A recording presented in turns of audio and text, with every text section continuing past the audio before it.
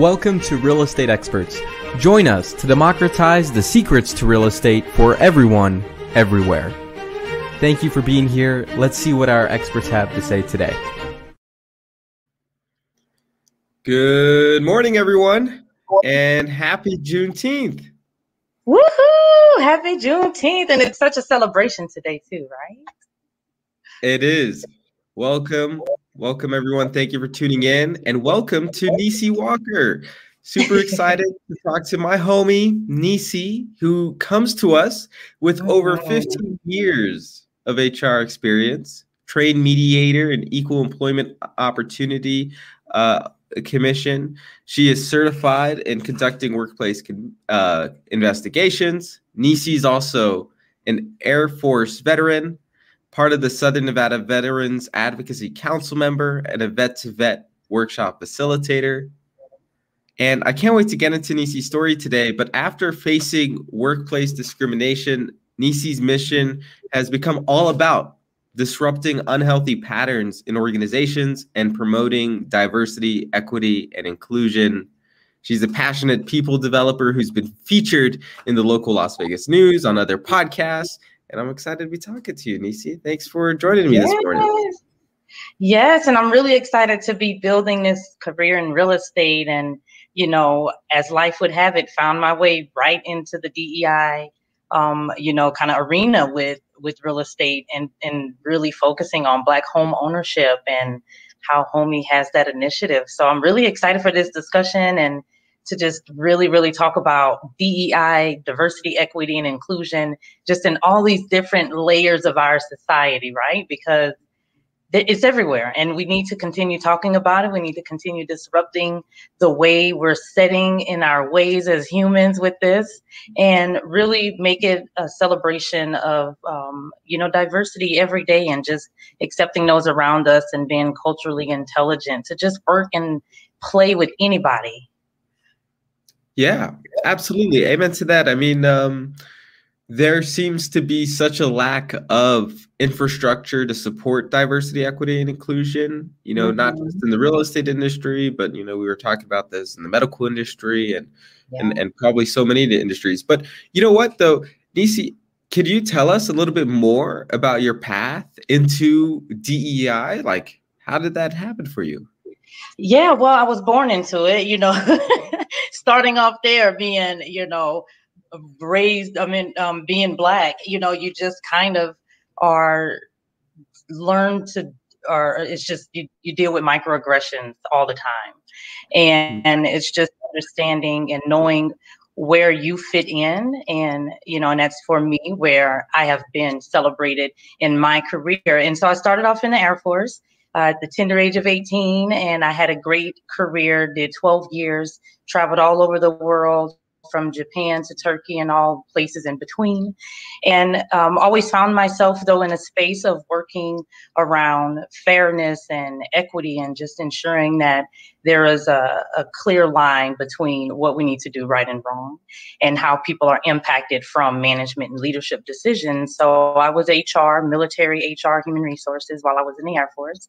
Then I got out and started working for a couple of amazing companies, Amazon being one, and I did some federal work, and I did a little bit of government contracting work and got some city government work as well. And in that, I just kind of always had been in a space where I was doing investigations, where employees were coming to me with their issues around discrimination in the workplace or hostile work environment, which is a term that is so loosely thrown around. But, when we're talking about it in its seriousness and what hostile work environment is, it's when someone isn't being, when they're discriminated against and there's a hostile environment created for that person, just simply on the basis of a protected class. And so those types of scenarios, and because of the way that I am, I really try to come from a point of understanding and seeing people's perspectives.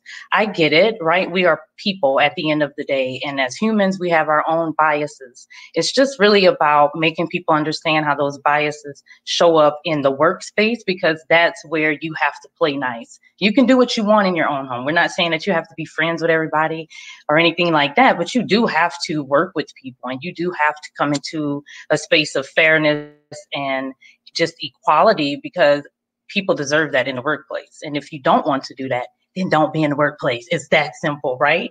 And so, that was really the real discussion that I would have with people, giving it very gently, obviously, but really making people understand. And I get it. I understand that sometimes you don't want to work with certain people. Sometimes you just, you have experiences. We're not trying to take away your traumas or anything like that and your lived experiences that you've had. But again, it is about how you come into work and how do you want to be seen? How do you want others to know you for? Do you want to be known as a bigot or someone that's, racist or discriminatory? And so I have always been in that space and done reports. And as you mentioned earlier, got training with the EEOC as a mediator and had a lot of fun understanding that process and seeing it from the other side, doing recruitments and writing, different content for interviews and looking at it from a space of just equalness. And so I've always been in that space. I've always been that person. I'm that friend that talks about that ain't fair. Growing up, my mom would probably say, or my parents would say, I was always that one saying something isn't fair. Hey, we need to talk about how this can be fair for everyone. So it's just a passion of mine. It's something that is, it's part of who I am. It's part of my DNA to want to talk about and want to make change for everyone and make it just fair across the board. Absolutely. I mean, I love the passion that you have for this, Nisi. It's definitely magnetic. And if you're tuning in right now live, we're live on YouTube and Facebook. And if you got a question for me or Nisi, please just drop it in the comments and we're happy to engage. But I can't imagine, the experiences you've had, like doing HR in the military, right? And then HR at Amazon and then HR for the local government and, some of the experiences that you probably had through that. But can you tell me more about your pathway to real estate? Yeah. So, what's really funny with that is I had gotten my real estate license as a backup. A friend of mine had gotten hers, a friend that I, kind of look up to and was, and it just was a smart move. And it was something that I hadn't really considered. Someone had told me I should be in real estate because of my personality. And they're like, oh my God, you'd be like the perfect realtor if you were a realtor. And it was just something that someone had said years ago. And then when, she's like a big sister to me. So when she got hers, I was like, oh my God, it's such a smart idea. Like, why not have that as a backup? Yeah. Because I was, had an HR career. And so, real estate was just something that I wanted to do. And it was a goal that I set, and I said it. I honestly, it could have been anything that I could have went after, and I would not have known that I would have ended up with Homie working on a project so passionate right in, the middle of what I'm passionate about. And so there's a reason for everything. And I just kind of followed my heart with that and knew at the time, I just knew I had it as something that I could use to another income stream, building that generational wealth, And so, that's how I made my way into real estate. And then what's your passion, you will always find yourself doing. Like, that is just really what it boils down to. So I could have been somewhere and learning how to be a bartender, and I'm pretty sure that I would have found myself in some committee or on some whatever that was associated with talking about, with diversity. The DEI committee for the Bartenders Association. Sure. Absolutely. So, yeah. But, it's totally proper that we're having this conversation today, for folks that are tuning in and, not aware. I spoke to somebody yesterday and I asked the question, do you know about America's racial homeownership gap? And the person told me, no, they don't. They don't know about the history that has led to America's racial homeownership gap, which is really systemic to America's racial wealth gap. Right. Nisi, could you kind of educate us? Could you share a little bit about why there's an intersection between promoting diversity, equity, and inclusion in real estate and why it's so important? Like why, where we're at, essentially. Well, if I can just say, just looking at I'm sorry, I don't know if you were continuing talking. My internet is a little sketchy. Okay. When we talk about the home ownership gap, you know, it's huge when you look at white home ownership to Black home ownership and the races in between there. And we talk about what does that look like and how did we get here, you know, and there's so many different stops sometimes for Black people in the banking industry and just opening up accounts, just being told how to deal with checking accounts, you know, or the financial literacy behind credit, being smart in credit and things like that. And so just in looking at where we are right now at like 42% is the home ownership, Black home ownership rate across America, that's very, very low. When in comparison, 69% of, you know, white people are homeowners. And in between that, we have Hispanics and Mexican that have even risen above what Black people are. The same things, you know, the same rights that we should have and same across the board. I guess just why is there a gap in home ownership? You know, why is it not fair and equal? And so just being a realtor right now, and I'll tell you, working in this space and submitting offers and, you know, seeing I'm working in a program that's called Make Homes Possible, or Homes is Possible. And these people or these clients are going through all of these steps. They're doing these certifications. They're going through the financial literacy and the credit counseling and understanding how to, you know, be smart with their credit. And then we get to the offer part and it's like, sorry, you know, someone with a ton of cash just bought you out, you know, and home ownership is not possible for you. And when we talk about this program, it really impacts our Black population because we're the ones that are lacking in home ownership. And so why we need to really be talking about more programs that will highlight how do we get people actually in the homes? How do we, you know, make there be some incentives maybe for sellers, for certain banks to participate in these programs as well.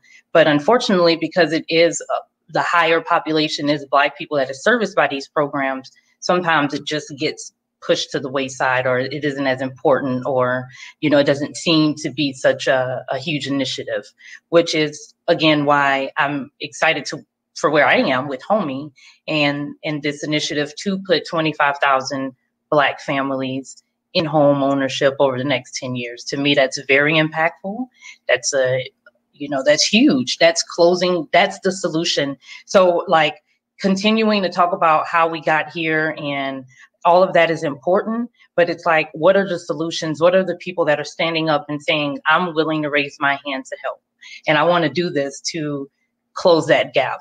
And so then now how do we put people in front of this information? How do we, you know, make it available for those that really need to hear it? How do we get out into the communities? How do we rally up our realtors and really be okay talking to our Black populations and getting out there and not being afraid, you know, and feet to the ground and knocking on doors and showing that it's not just about some metrics at the end of the day, you know, that this is serious. We want to make this possible for you. So I know I kind of answered your question, but then I wanted to steer to really what do we do to make it work right now? How do we impact and make a change, you know, for example, my daughters that are, you know, I want to do something different for them.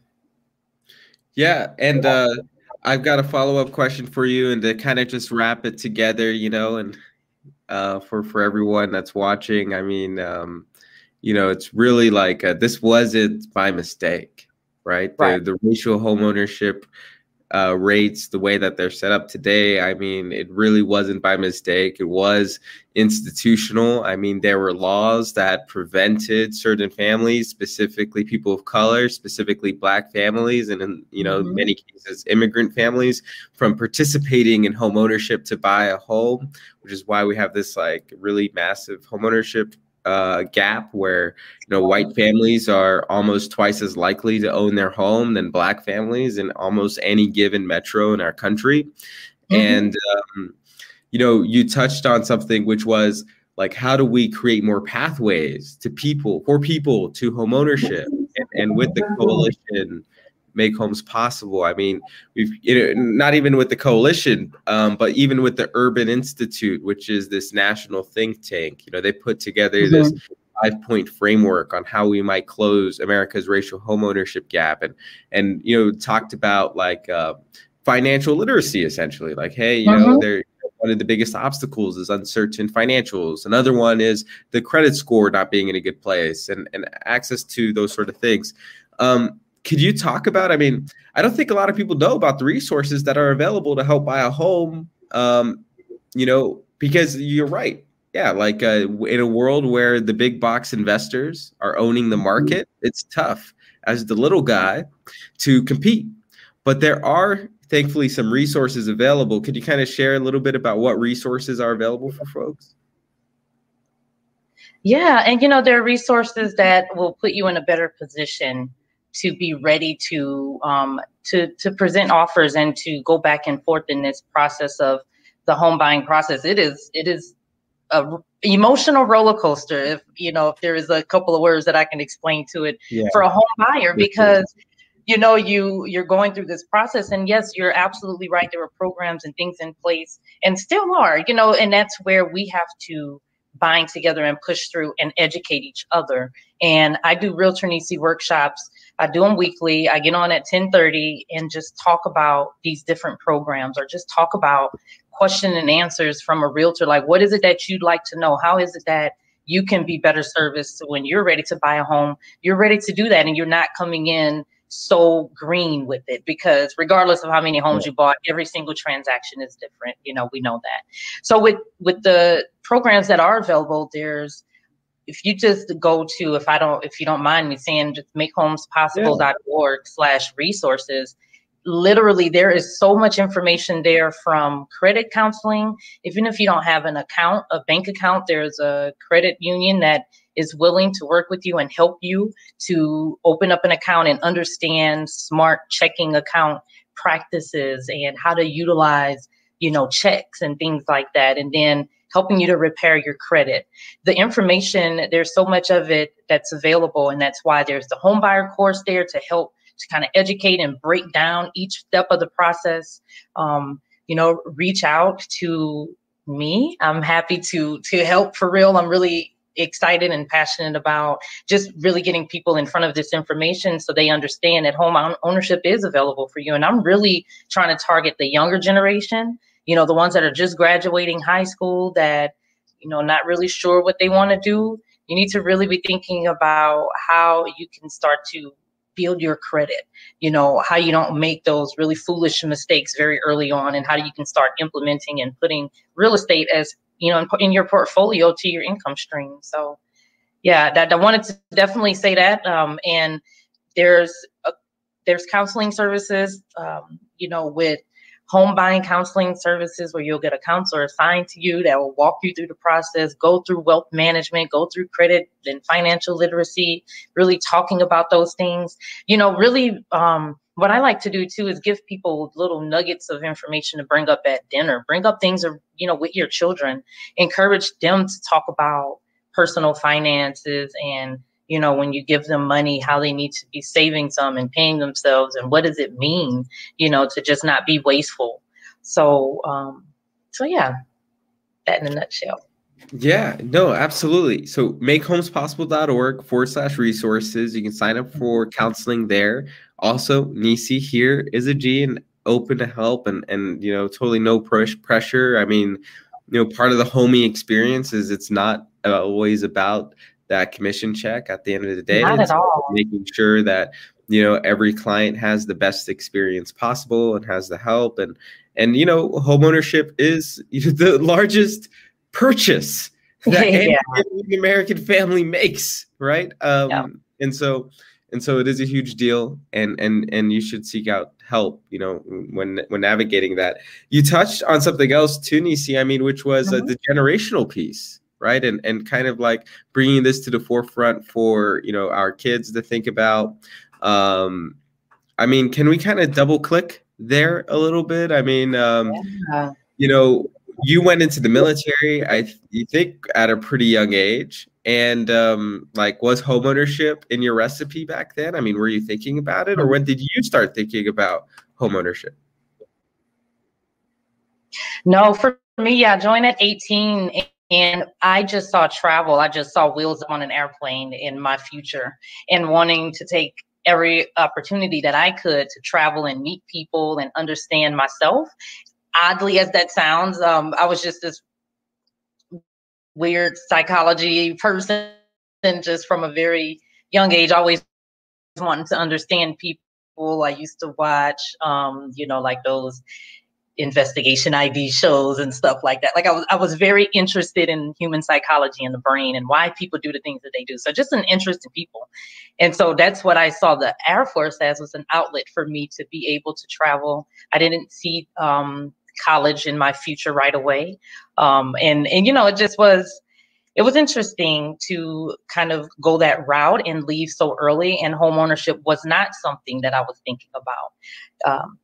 Future investing, all of that was foreign to me. I didn't even know how to write a check when I went into the Air Force. I didn't really understand the difference between a debit card. I tried to use my savings card at the ATM once.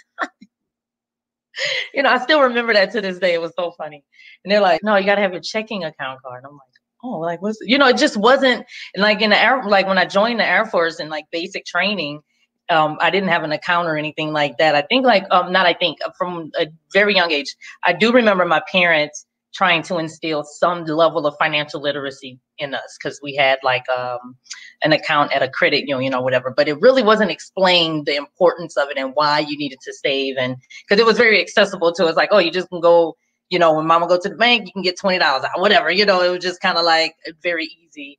And, but it's okay. They at least did that, so trying, but I just didn't know really the difference in a lot of things. And so, unfortunately, someone had told me when I had joined the Air Force very young, we had this thing called the Thrift Savings Plan, a TSP. And they were like, just put money in it, just save it. It's for future investing. Don't worry about it right now. Just leave your money in there or whatever. And I did listen, but I didn't listen all the way because I didn't save as much. And, so it would have been helpful to have that big amount as a down payment when I was ready for home ownership, which was at the time that I had gotten to the point of a family, the 2 kids and all that stuff. Whatever, that didn't last, so it is what it is, so now it's home ownership, a different perspective, which is even more fun, where it's my own thing, and it's really what I want in it and how I want it to be. And now just the experience is it's so different now that it's just, and that's where it's like, you just do it when you're younger, if you can understand and you have the means, and it can really help you understand home ownership. And then once you get that first one out the way, now it's like more investing, and you're getting more and more to build your real estate portfolio, to really invest into acquire property, because land is not, we're not getting any more of it, And so what you get your little piece of pie and you try to get more of it, and you keep it in the family, and, keep the taxes paid. Don't let don't let them be able to sell it at an auction sale or something like that, because 3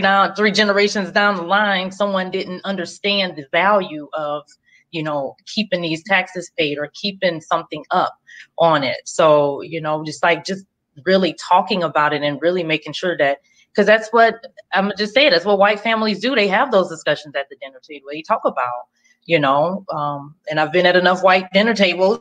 I've been invited to enough anyway. I've had some great, great, great white friends that, they've invited me in their personal circles, and I hear the conversation. They're just different. They're just very different that they have with their children. So. Well, it's rooted with the whole thing that, going back to that stat, that, in many metros around America, white families are twice as likely to own their home than black families, and, to a certain extent, like 1.5 times more than, immigrant and Mexican families. But so it's that generational thing, right? If you own your home, then you're probably talking about it more, and you're educating your family to keep it, I hope. But I guess going back to the counseling, right? That's why the counseling resources are there. That's why we're there. That's why we're even doing this, and we're talking about it, because we want to remind people, like, hey, buying a home is so important. It's one of the surest investments you can make. Apparently in Las Vegas, had you bought a home 10 years ago, you could have bought it for $80,000, maybe $100,000. And today it could be worth as much as $400,000. It's ridiculous. It's in a good way. But then there's the piece of keeping the home, right? And making sure it goes down family, by family, by generation in your family. Mm-hmm. I want to take a quick pivot, Nisi. Could we talk a little bit about, are there any veteran benefits available for folks, that might want to buy a home? I mean, what sort of benefits are available to veterans? Yeah, for sure. I mean, you have your VA home loan, the Veterans Administration that backs it. So they don't provide the loan, but they back it where you don't have to pay anything down. And if you are rated a certain percentage of disability, you don't have to pay this funding fee that's associated with all VA loans. It's very small in comparison to what you would have to pay if you had to come with a down payment. But it's basically a no down payment loan where you can come in and home ownership is possible for you if you're a veteran. And, because I am a veteran, any veteran clients that I work with, I really like to take it a step further and ensure they are getting their benefits, that they have the right resources, in place, that they know where they can go if they need to file for their benefits, to even get their certification of eligibility, which is what's needed to show that you're eligible for a VA home loan. You get that, right out of eBenefits. And there are different resources available for veterans, just like there are for culinary folks that, work in the culinary industry in the union, for teachers. There's resources available it really is making home ownership possible for everyone who wants it. And you just have to want it. And these resources are available for you, but no one is going to do it for you. You have to, seek out the information. You're going to be provided counselors and accountability partners to help you along the way. But ultimately, things are on you, and you have to be wanting to want the help that you're seeking, because it is a lot of people out there that need this help. And so people are just really trying to focus on those that are serious about coming forward and wanting the help. So. Yeah, I mean, it's at the end of the day, it's so challenging because, it's almost like teaching, right? I mean, teaching is totally free. And we're here with the resources, with the agents, with the loan officers, with the state programs, with the nonprofits, with the banks, with any resource available, but we can't do it for you. We can't go buy your house. At the end of the day, it's gonna take you to do it. And it's tough. It feels tough for folks who've probably never done it before, right? Mm-hmm. It feels mysterious. But let's keep the conversation moving. Let's keep it bumping in an exciting way. And I want to pivot a little bit, and I want to talk more about Juneteenth. Could you kind of educate us a little bit, Nisi? I mean, on for folks that don't know, I mean, what is Juneteenth? Why is it so important? Right. Why is it so cool that President Biden made it a federal holiday? I think for the first time ever. I'm sorry, what? Oh, yeah, no, I was just saying if you could tell us more about Juneteenth.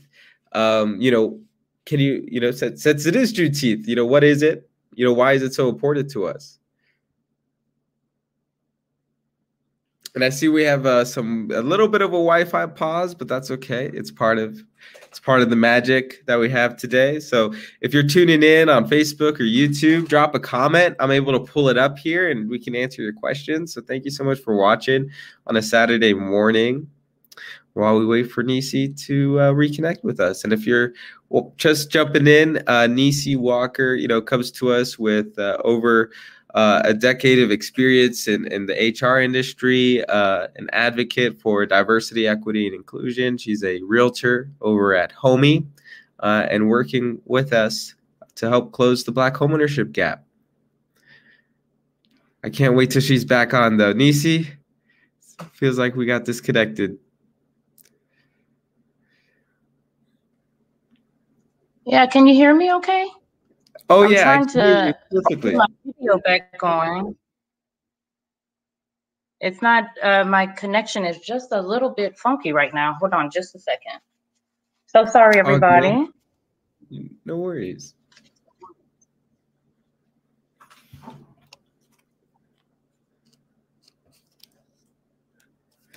I guess let my phone. Hey, you're back. Welcome back. I'm back. Sorry. sorry about that. My internet is just Cox. Cox, if you're paying attention, can you please? Like, come on, this Giga Blast is like, be giving me Right. Giga headache. So I anyway, know. yeah, so it's really exciting for today, and I think we were talking about Juneteenth and just a celebration that it's a federal holiday today, way long overdue. And Juneteenth, it's almost like it just really goes back to this whole entire discussion, like why aren't people important enough? Why aren't they seen as equal enough to be able to be told that you're free, that you're no longer a slave?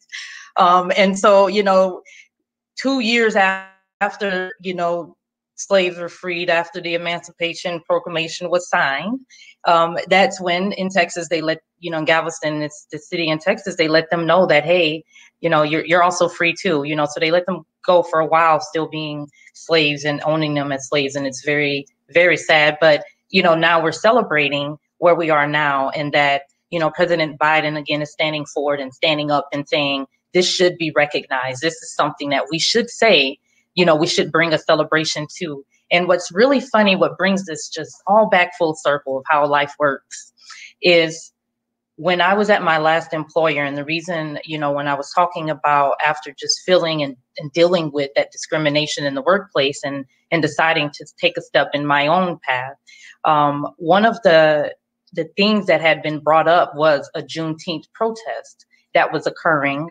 And it was made fun of. It was mocked. It was, stay away from, this location. Wow. Don't go there. It's a Juneteenth thing. As opposed to educating and saying why Juneteenth exists and why it's important for us to talk about equality, and where that could have been just such a learning opportunity in the organization to be able to say, and if you are feeling, we still want to make sure that those microaggressions, that those types of things are not happening anymore in our workplace today. So if you're ever feeling that way, here is the policy, here's what you can do but instead it's a Juneteenth thing. That means it's Black. It's a protest. That means it's a riot. Stay away.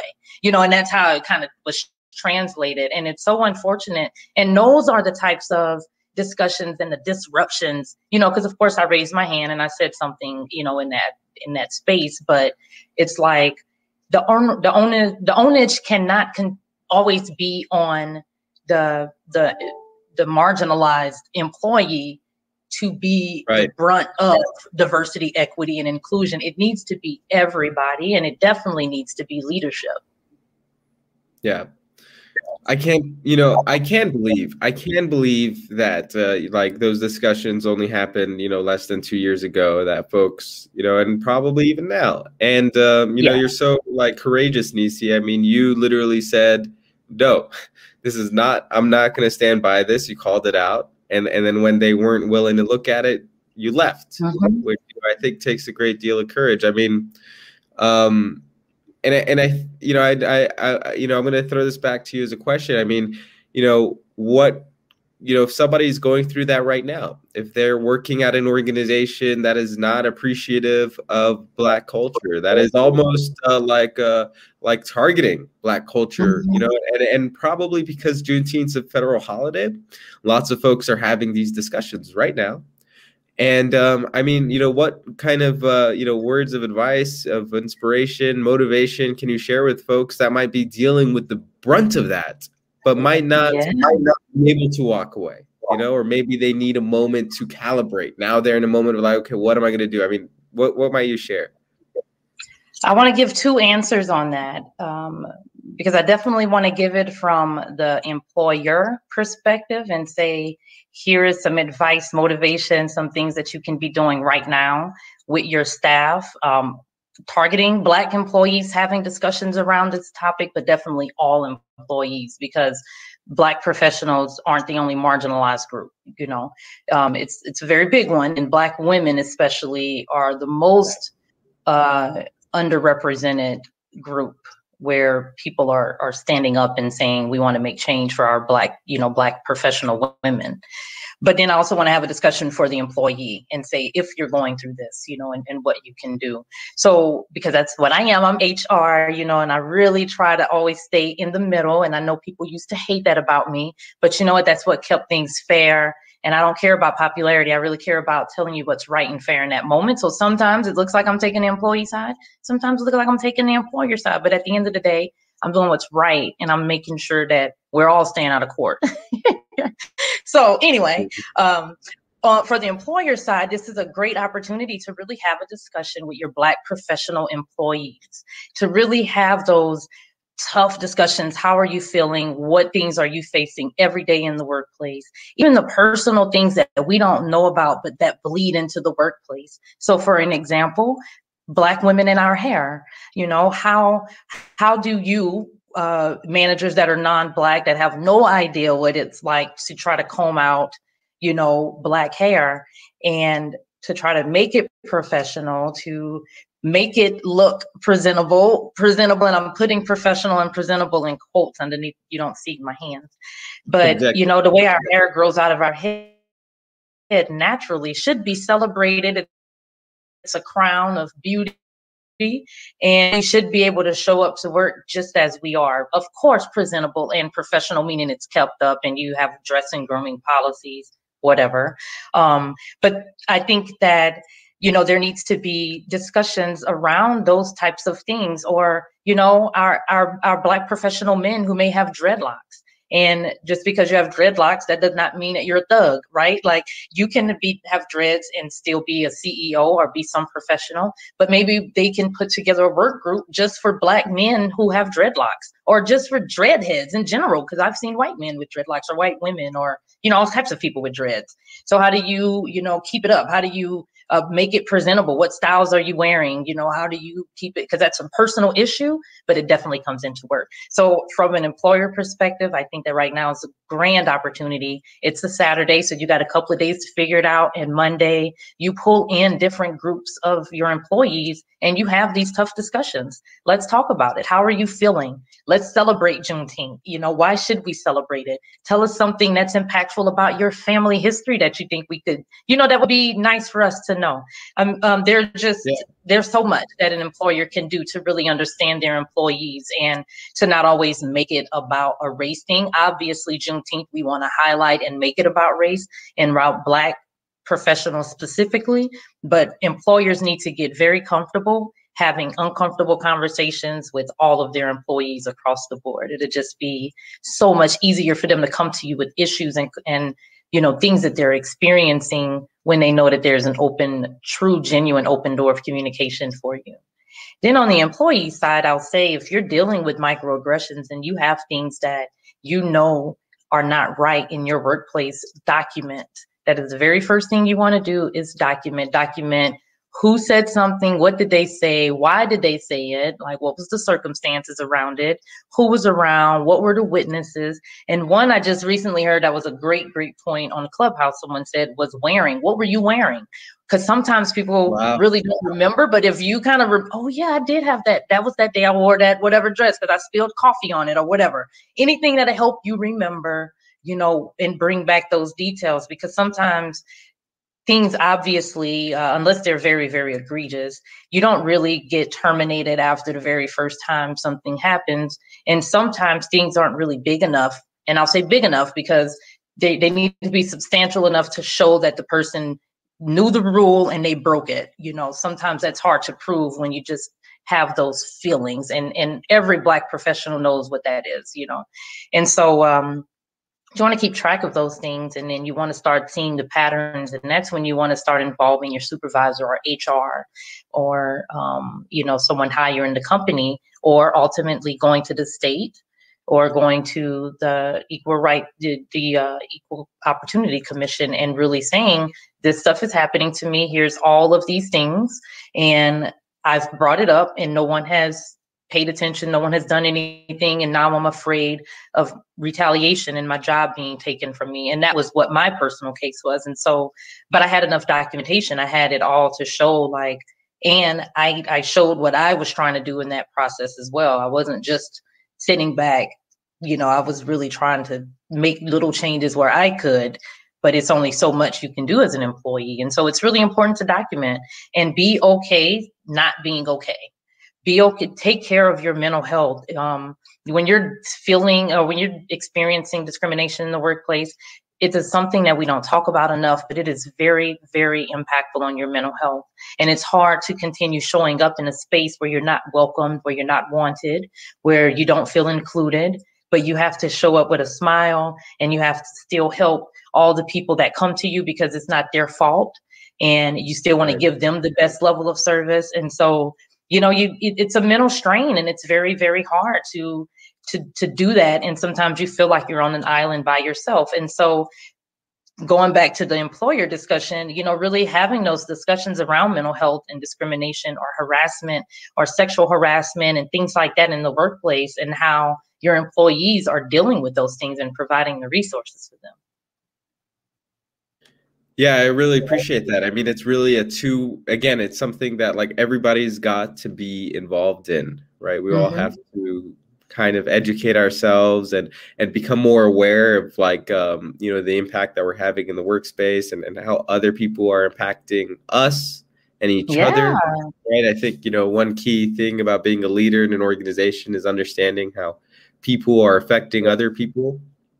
And it's not okay to let, microaggressions or macroaggressions, be perpetuated in the workspace. Even if this is your best salesperson in the company, you're better off cleaving them. If they're going to, be a detriment to the culture. And real estate's so interesting as an industry, as we know. The other day I was on Instagram and I saw this brokerage talk about how diverse they were.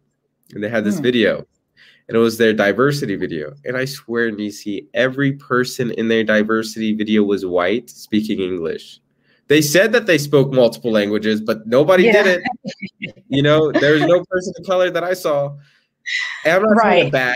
I'm not going to call them out and say who it is. But I have a question for you, and that is, what are some tactics for the real estate professionals, a brokerage to diversify? And the reason why I say it and why it's so important to me, I'm going to take my camera off for a second. The reason why it's so important to me is the real estate industry right now is, diversity is underrepresented across the entire industry, right? That's just the reality of it. And so, it's up to the brokerages to diversify the agents and the loan officers so that we really, at the end of the day, have more Black loan officers and more Black agents and, more Spanish and Arab speakers and folks that can like work with these communities in order to close the racial gaps. And so, Nisi, you are a DEI consultant. You have your own company that's coming up. It's really exciting. I mean, you've got some freebie tips that you could share, if there's a broker watching or somebody who runs a real estate company in terms of how they could play their role. So they're not like this other company that just said they're so diverse. It was like, 10 white people back to back to back. That's not so diverse. How could they raise their diversity?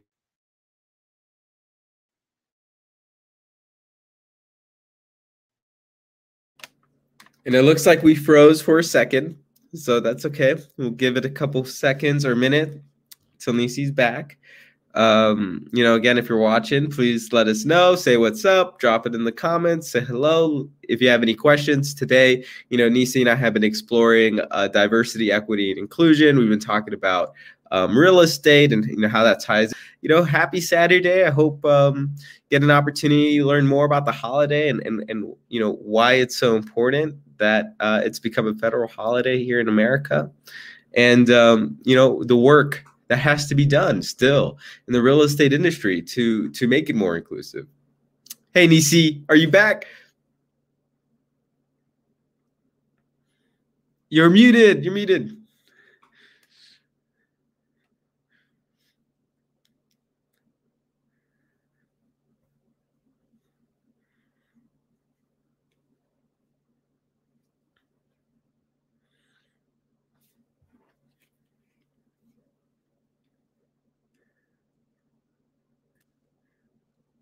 Okay, can you hear me?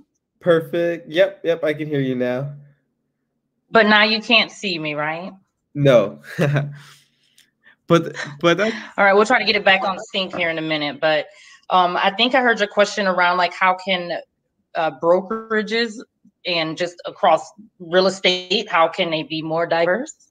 yes. Yep. Mm-hmm. Okay. Well, I think that there's a couple of things, and it's really looking at your population of clients that you serve. You know, and when you look at the metrics of the people that you have served, who have been in the deals, who have been the clients that you have closed deals on, and how are you preparing yourself to close more deals of clients like those, and really getting yourself out in the different populations of the city that you're in. And so if you're seeing in your metrics that you really are only targeting, or you've only served a certain demographic, then you need to expand your company's horizons, and really getting some agents, getting some different loan officers, you know, appraisers, whatever it is in those industries, to help to call out and to get those different demographics of clients that you're missing out on.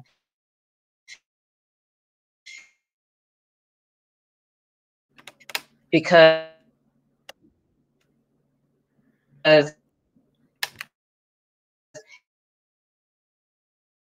you can't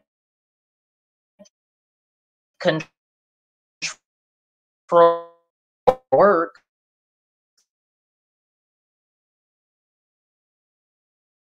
control what client is going to come to you next. And if you're not in the mood to work with everyone, then you really shouldn't be in a customer facing or a customer service type, you know, field that people are relying on you for information and for resources.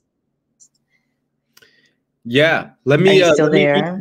Yeah, I'm here. I'm gonna just speak back a little bit of what you just said. There was some Wi-Fi. Hopefully, I'm still on. I hear you. Can you hear me? Also, with that, there's an at-home with diversity certification that the National Association of Realtors. Oh, can you hear me? Yeah. There's a diversity certificate from the National Association of Realtors. Yes. Hear me okay? I feel so silly. Yeah. I'm so sorry. My connection. Hey, no, it's all good. It happens. Really wonky this morning. So is this like one last thing?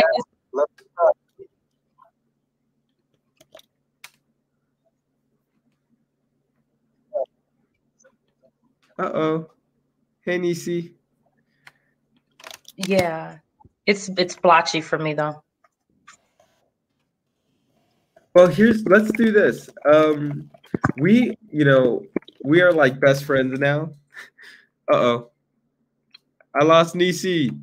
Well, let me just go ahead and just say, she's coming back.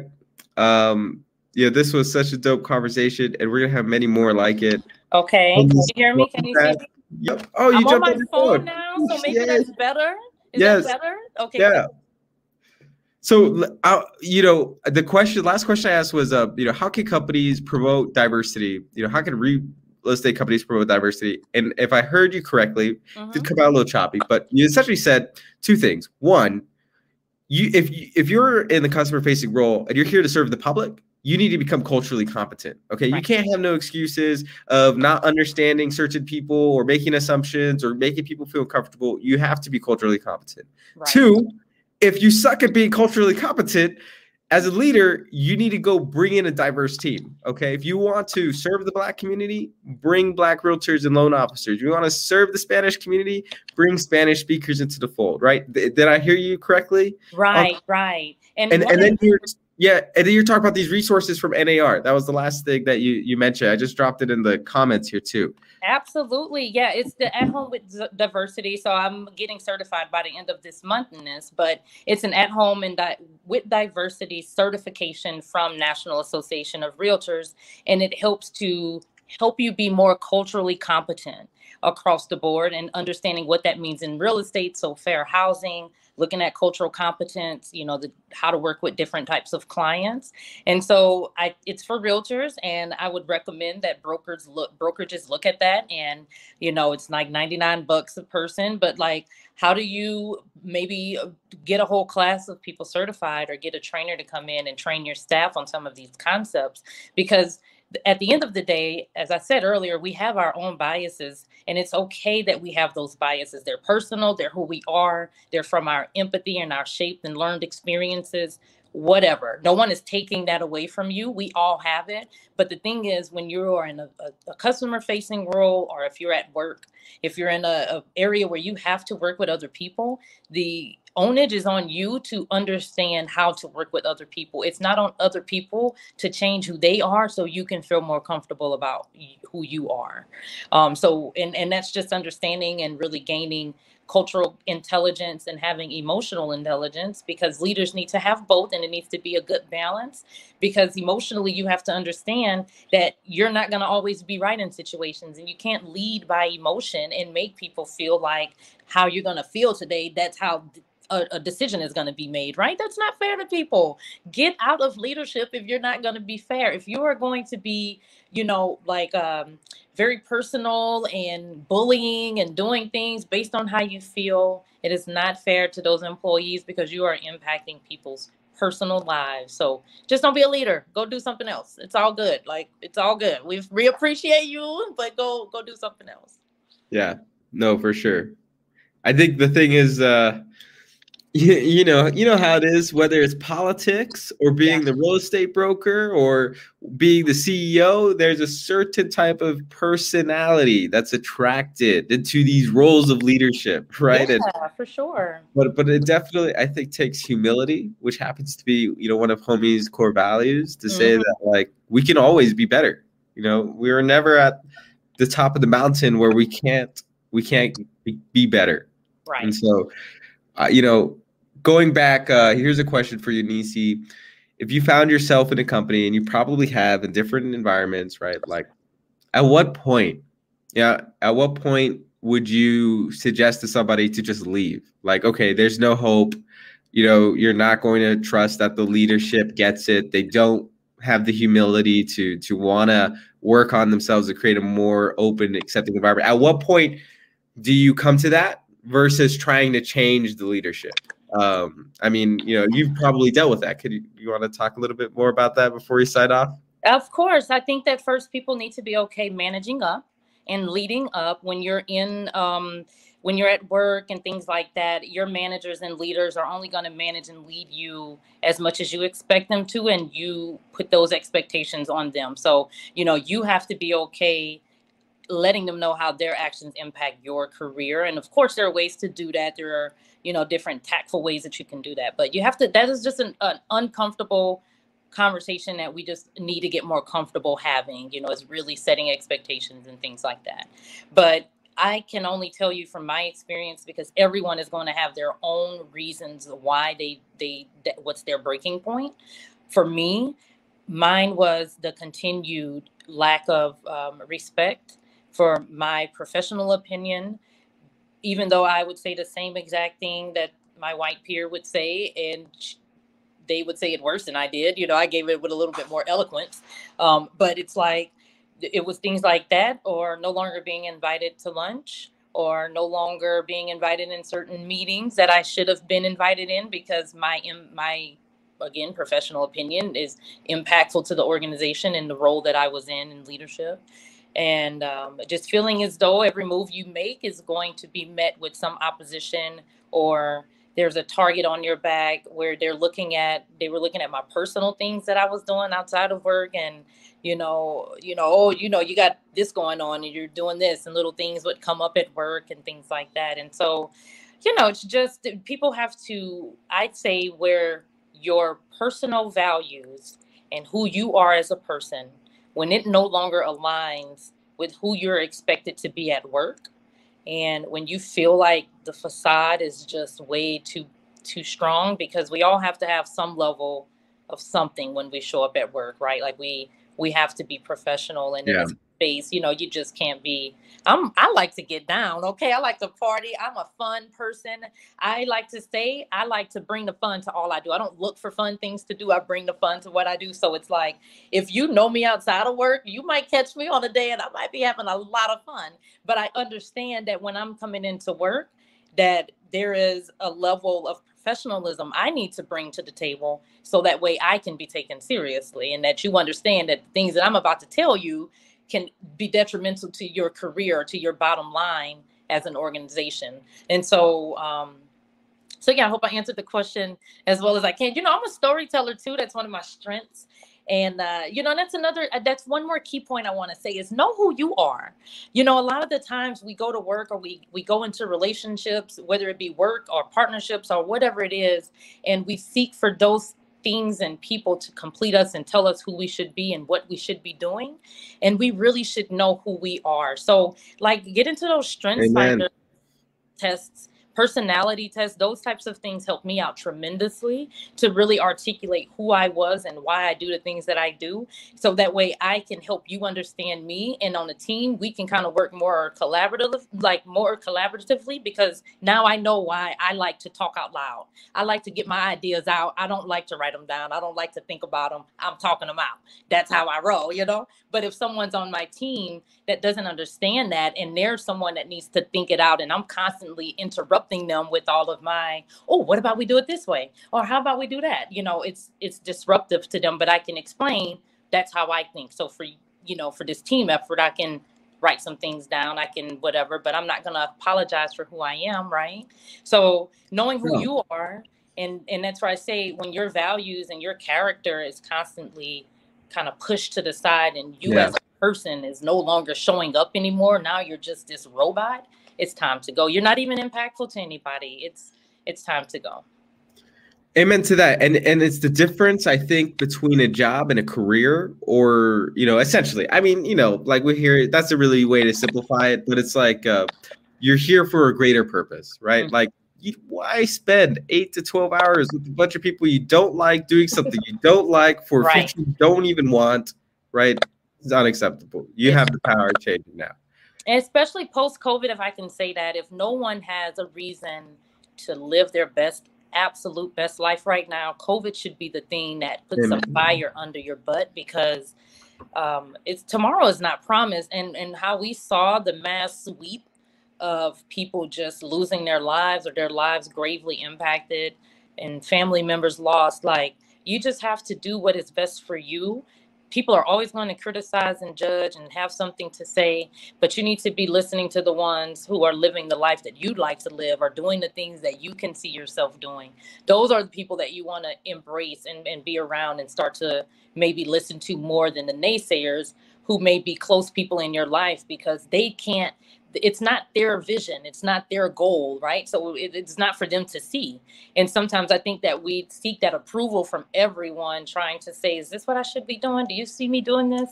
As opposed to just doing what you want. So post-COVID, have COVID as your excuse to live your best life, and be fun with, you know, just, and be grateful.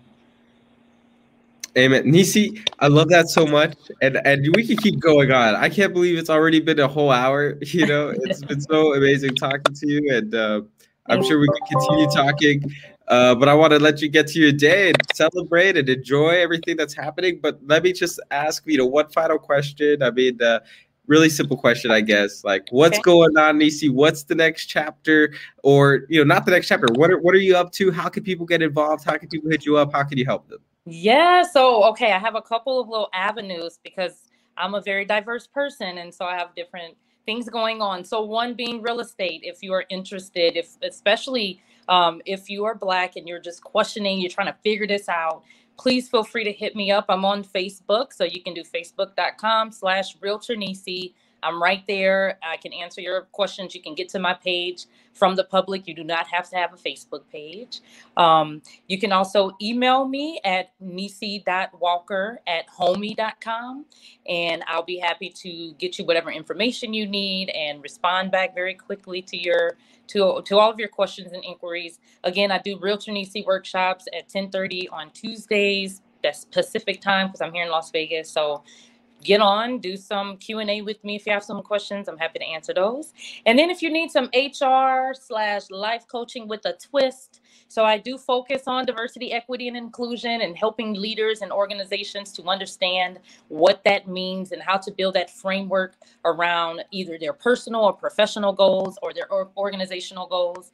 Then you can hit me up at admin@levelupwithnisi.com, or you can just head over to levelupwithnisi.com, and there are a couple of little links there that can get you in touch with me.